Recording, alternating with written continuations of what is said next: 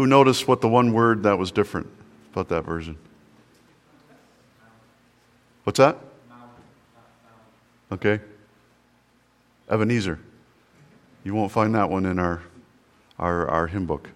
And I think they got away from that because a lot of people just didn't understand what Ebenezer was, but we'll talk a little bit about that this morning. If you would turn in your Bibles to the book of James. James chapter 1.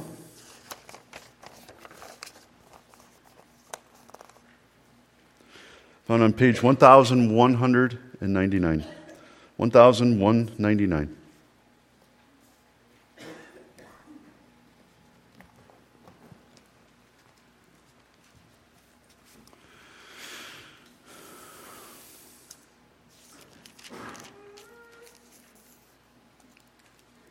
Starting at verse 1. James, a servant of God and of the Lord Jesus Christ, to the 12 tribes in the dispersion. Greetings.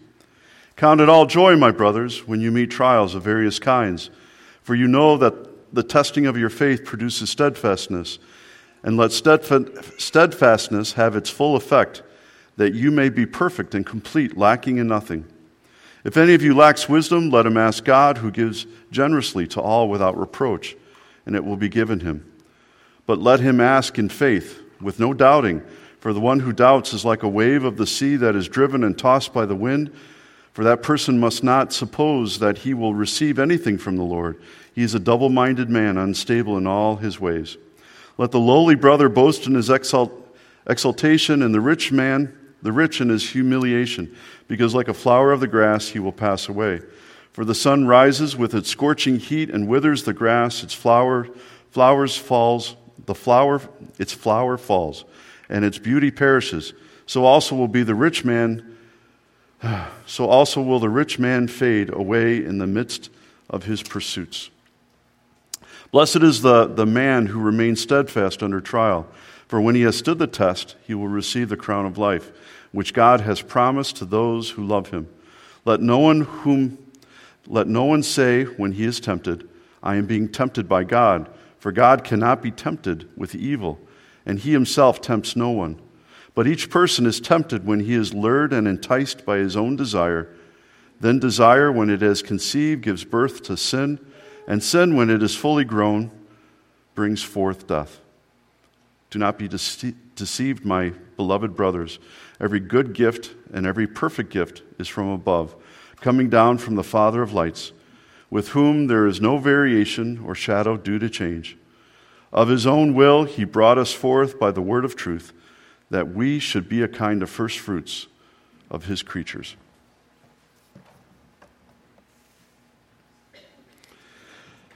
Some of you might remember earlier this year, we had a potluck in the fellowship room, and immediately after we had a hymn sing, and we used the piano in the fellowship room.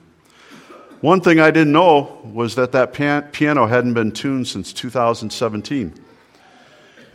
And some of you might have noticed that it was a little out of tune.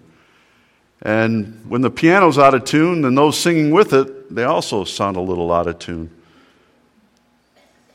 Some of you maybe could hear this. Some of you, maybe your ears couldn't pick up on that. But anyone who plays an instrument knows that you can play all the right notes, all the right chords, but if your instrument is out of tune, it's going to sound like nails on a chalkboard, isn't it? Doesn't always sound so good. If you've ever heard an orchestra play, usually what happens at the very beginning before they even start to play, the lead violinist usually plays a note, and then everyone plays so that they're all in tune. And by everyone making sure that they're in tune to that one note, you know that when they start playing, it's going to sound melodious. It's going to be in tune because they're all playing together in the right key. Whenever I hear the hymn, Come Thou Fount, I have to believe that this is what the author was thinking of when he wrote those words. Come Thou Fount of every blessing, tune my heart to sing thy grace. Tune thy heart to sing thy grace. The author of the song is praying and asking God to do something for him, and that's to tune his heart. This is actually kind of a good analogy of what it's like to live our spiritual lives. Because as we live our lives, we get out of tune, don't we? For whatever reason, maybe because of the things that you have gone through, the trials, the hardships, maybe you're just not spending time with the Lord like you'd like to. Maybe you've allowed your life to become so full of too many other things. And it just happens. Our hearts get out of tune. And after a while, we notice it.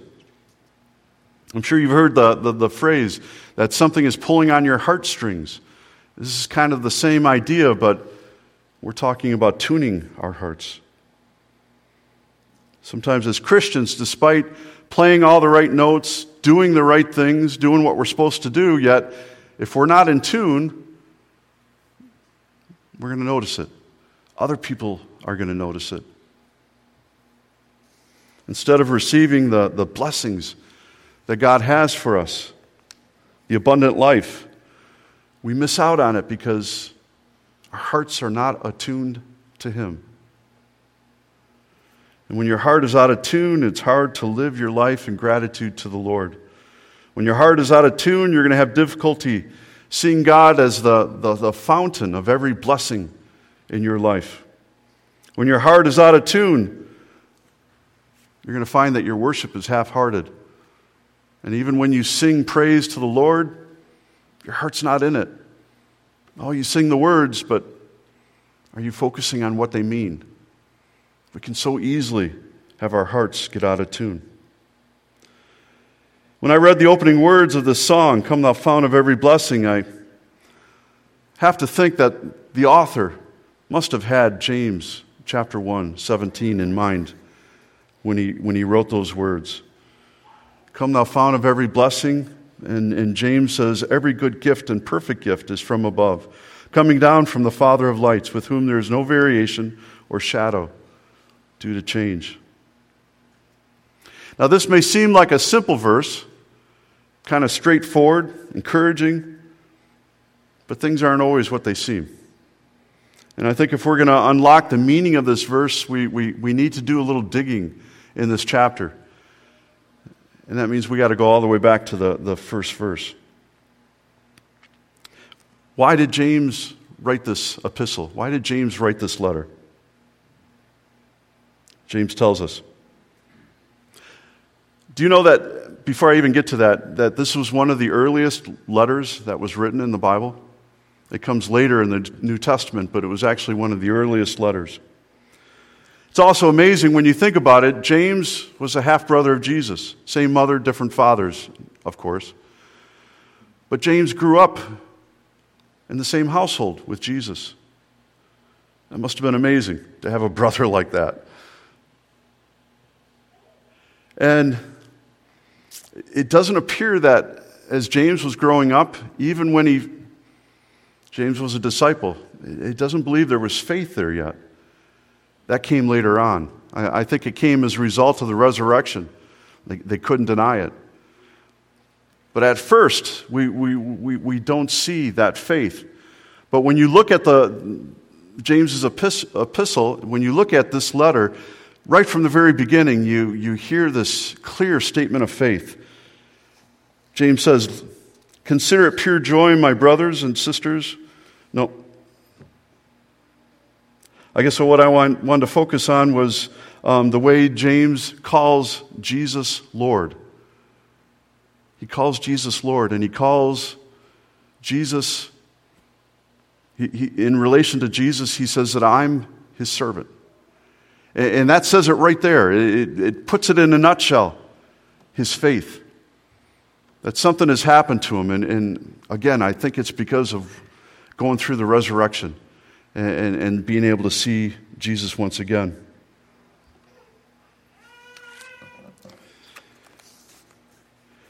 I think it's interesting, though, the way he starts this letter out. Paul's letters, very encouraging at the beginning. Usually there's a lot of say hello to this person, say hello to that person. You know, it's kind of a happy greeting But what does James immediately focus on in his letter in James chapter 1? He immediately talks about suffering. And that's what I mentioned a minute ago. Consider it pure joy, my brothers and sisters, when you meet trials of various kinds. Of all the things to say at the beginning of a letter, why does James start there? Well, I think clearly he starts there because that's what the people were facing.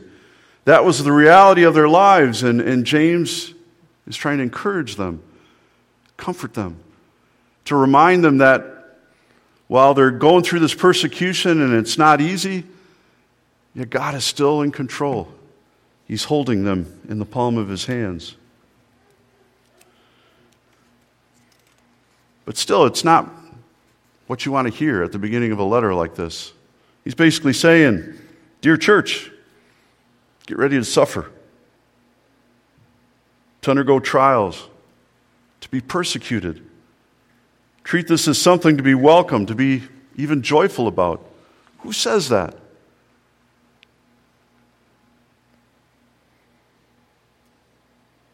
What reason does James give as to why God was allowing this? Verse 3, because the testing of your faith produces steadfastness.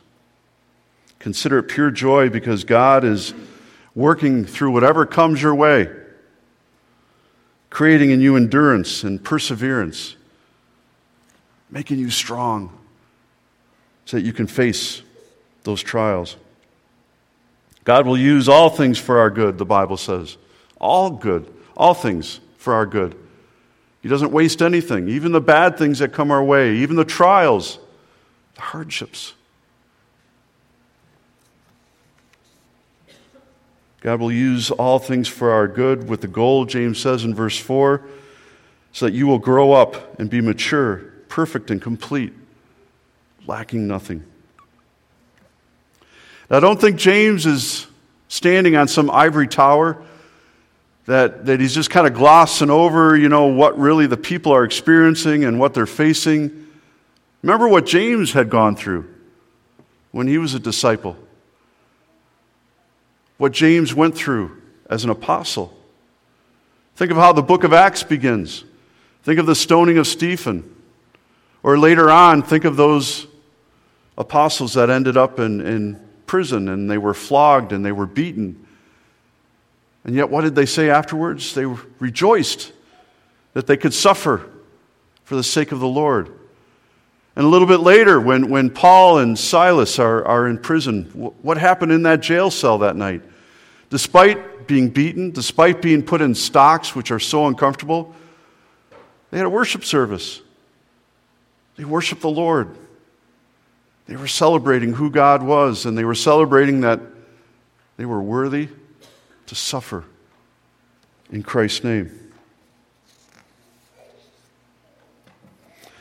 This is the context behind James's words in verse 17. Now jump back for a moment to verse 12. James says, blessed is the man or woman who remains steadfast under trial, for when they have stood the test, they will receive the crown of life. Here again, James returns back to that opening motif or that opening theme that we see right at the beginning of this book. Counting it all joy when you meet trials of various kinds. It builds right into that. And he encourages God's people to endure those hardships, those trials with joy. Because God will give them strength and endurance, that God will give them the crown of life. They have nothing to fear. James wants his readers to know that God was using everything in their lives to bring good, not only in their lives, but in the lives of those around them. But before talking more about that, I think James makes an important clarification in verse 13. Just because God is using all these different circumstances, that doesn't mean that God is the author of evil, that evil comes from Him. God's not tempting you to do wrong. No, James says, let no one say when he is tempted, I am being tempted by God, for God cannot be tempted by evil, and he himself tempts no one. Rather, each person is tempted when they are lured and enticed by their own desires. Then desire, when it has conceived, gives birth to sin, and sin, when it is fully grown, brings forth death. As James says this, I can almost see him standing at a crossroads of sorts. The path divides in front of him. He could either put his trust in the Lord and receive the blessing of God, or he could go his own way. He could allow temptation to rule in his life and sin and his sinful desires. It's a choice that we all have to make. We're going to serve the Lord, or are we going to go our own way? Are we going to honor God, or are we going to honor ourselves? What's our choice going to be? And as we stand at that crossroads, God's not tempting you to go after evil, but he's given you the opportunity to embrace what is good, to embrace the things of the kingdom of God.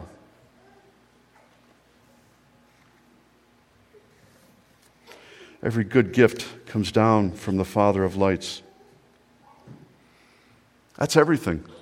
That's the good things. It's the sunshine, but it's also the trials. It's the storms, the whirlwinds that we find ourselves in from time to time. God uses all these things for our good. He uses all these things to tune our hearts so that we might be focused on him and his will. And that means we can be grateful for all the things that happen to us, all the things that come our way, the good and the bad, because God will use them, again, for our good.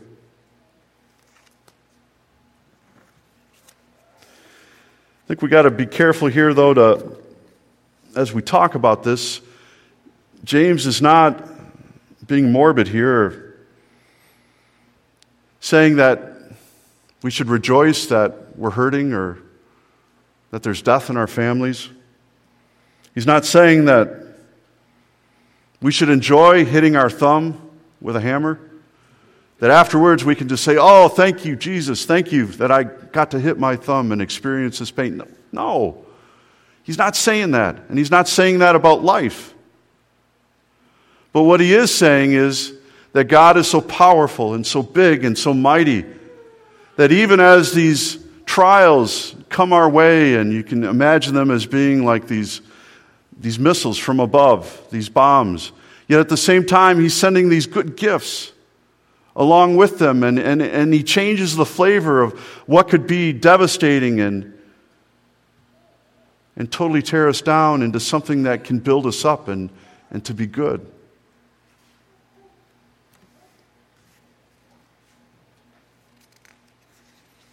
Our God loves us. He's the Father of the heavenly lights, James says. That's kind of an interesting phrase. You ever go outside on a summer night and see the stars, the galaxies, the shooting stars, sometimes even the northern lights? It's amazing. I mean, and the longer you're out there, the more your eyes adjust and you see more and more and more, and it's just beautiful. God, the Father of the heavenly lights. You know, people back then and even today, they look to the stars and the planets as thinking they somehow have their own power, that if we do things according to the signs, astrology, that somehow it'll be good for us. Who created those things? God did. Why would we want to turn to those things when we have the one who created the heavenly lights, the Father of lights? And while those stars and those planets, you know, they can collapse on themselves and they can burn out and all kinds of things can happen. They flicker, they fade. Even our sun eventually will wear itself out. But we don't have to worry about that. But that's not true for God. He's the Father of the heavenly lights. He doesn't burn out. He doesn't change. But he's always the same, always powerful, always good, always loving. And he has our best in mind. They say it took thousands of years, some say even longer, for the light of stars to actually get to us. It's amazing when you think about it. Our God created all that. He created that light. He created that glimpse that we see even at night. And this is the one who holds us in the palm of his hands, who's watching over us, who's placing his hands of love upon us. You know, back then, just like today, people believe the stars and the planets, they have that influence on us, and we have to stand up as God's people and say, only God has that power. Only God has that control. Only God holds us and cares for us. And we need to deny those falsehoods. We need to proclaim the truth. Verse 18, James adds this important piece to the puzzle. He says, if you're still not convinced that God is good and worth trusting, then remember, of his own will, he chose and brought you forth by the word of truth. The word of truth. Think of Jesus, the word that came, that used to be a kind of first fruits of his creation. You only need to look at the cross if you find yourself doubting God's goodness, God's love. Because there at the cross we see his love. We see just how much he cares about us. This is why we can trust in him. This is the good news that our passage proclaims. This is the good news of that song, Come Thou Fount of Every Blessing. Prone to wander, Lord, prone to leave the God I love. Boy, he nails it right on the head. That's what we all are tempted to do. Leave the one we love. We know where we need to focus our eyes, but it's so easy to get sidetracked and go after the things of this world. And when we do that, then it's hard to focus on God. Our hearts become out of tune. Only Jesus can tune our hearts. Only Jesus can restore our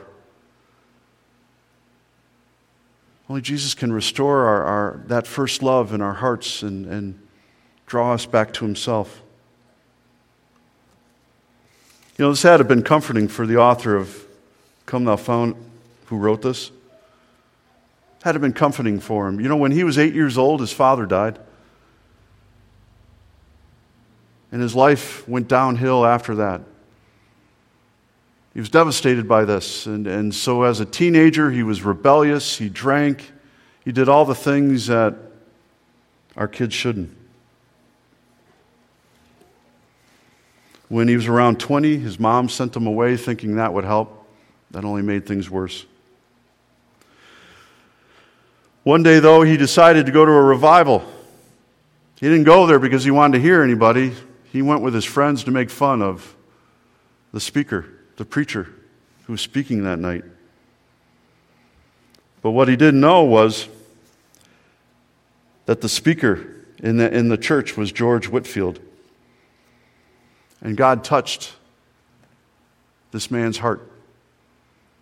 And that night he went from death unto life. It turned his life around. And soon after this, he felt called to the ministry. He even started writing hymns. I wish I could say his life was perfect, but it wasn't. He continued to wander. He continued to struggle, just like we continue to wander and struggle.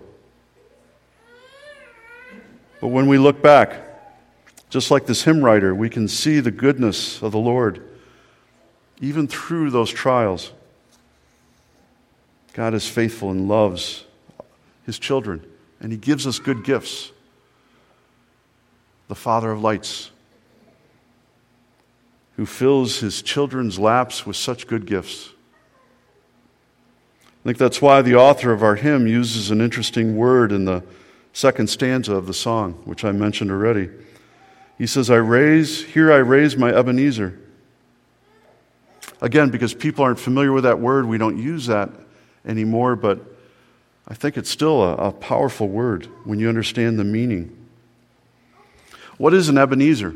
Actually, it's found in 1 Samuel 7.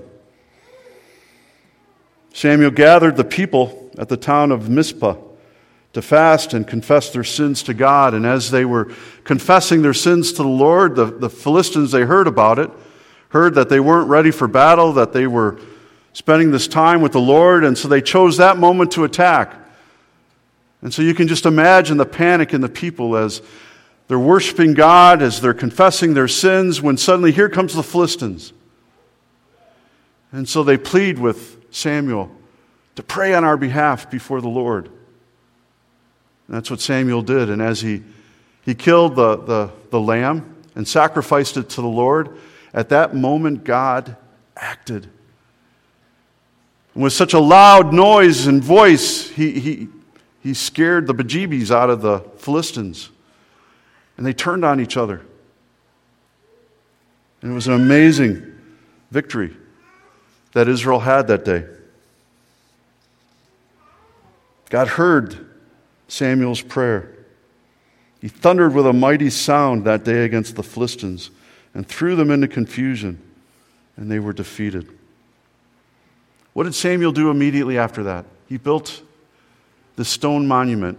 Whether it was a couple stones, one stone, many stones, it really doesn't matter. But it was a monument to remind the people from then on of what God had done, of His faithfulness, of His love. That God came to the rescue. In the Hebrew, the word Ebenezer means stone of help or remembrance, which is found in 1 Samuel 7:12. Samuel didn't want the people to forget. And while it would be easier for them to remember, but the following generation, it would be easy for them to forget. And the generation after that, it would really be easy for them to forget. And that monument was a reminder, a constant reminder, every time they walked by it, that God was faithful, that they didn't have to fear, that God would provide for all their needs.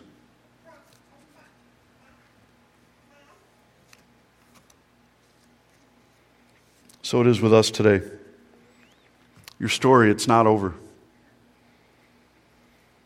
You're going to continue to face threats and dangers and persecutions as you run your race. That's what each of us have to look forward to. But you don't need to fear, because God is our Ebenezer. He's our help and strength. And when going through those difficult times, that's why it's important to be able to look back at other Ebenezers that you've set up. Monuments, stones, not literal stones, but things that you can look back to where you say, God showed up. God answered my prayer. God was there. He did an amazing thing. He answered it in a way that I couldn't have even imagined, but He answered it. God is so wise. God is so good. God is so loving. And when we have that kind of faith in God, we don't have to be afraid, no matter what comes our way. Whether it's the Philistines or whether it's some other trial in your life. Every good and perfect gift comes down from above, from the Father of lights. That means the sunshine, that means the storms. Times of victory, times when our lives aren't so good. God is there, and God will use all things for our good if we will just put trust in Him, and we'll remember who's holding us in the palm of His hands. God says, I'm demonstrating my power in your life, so look around. I'm putting some good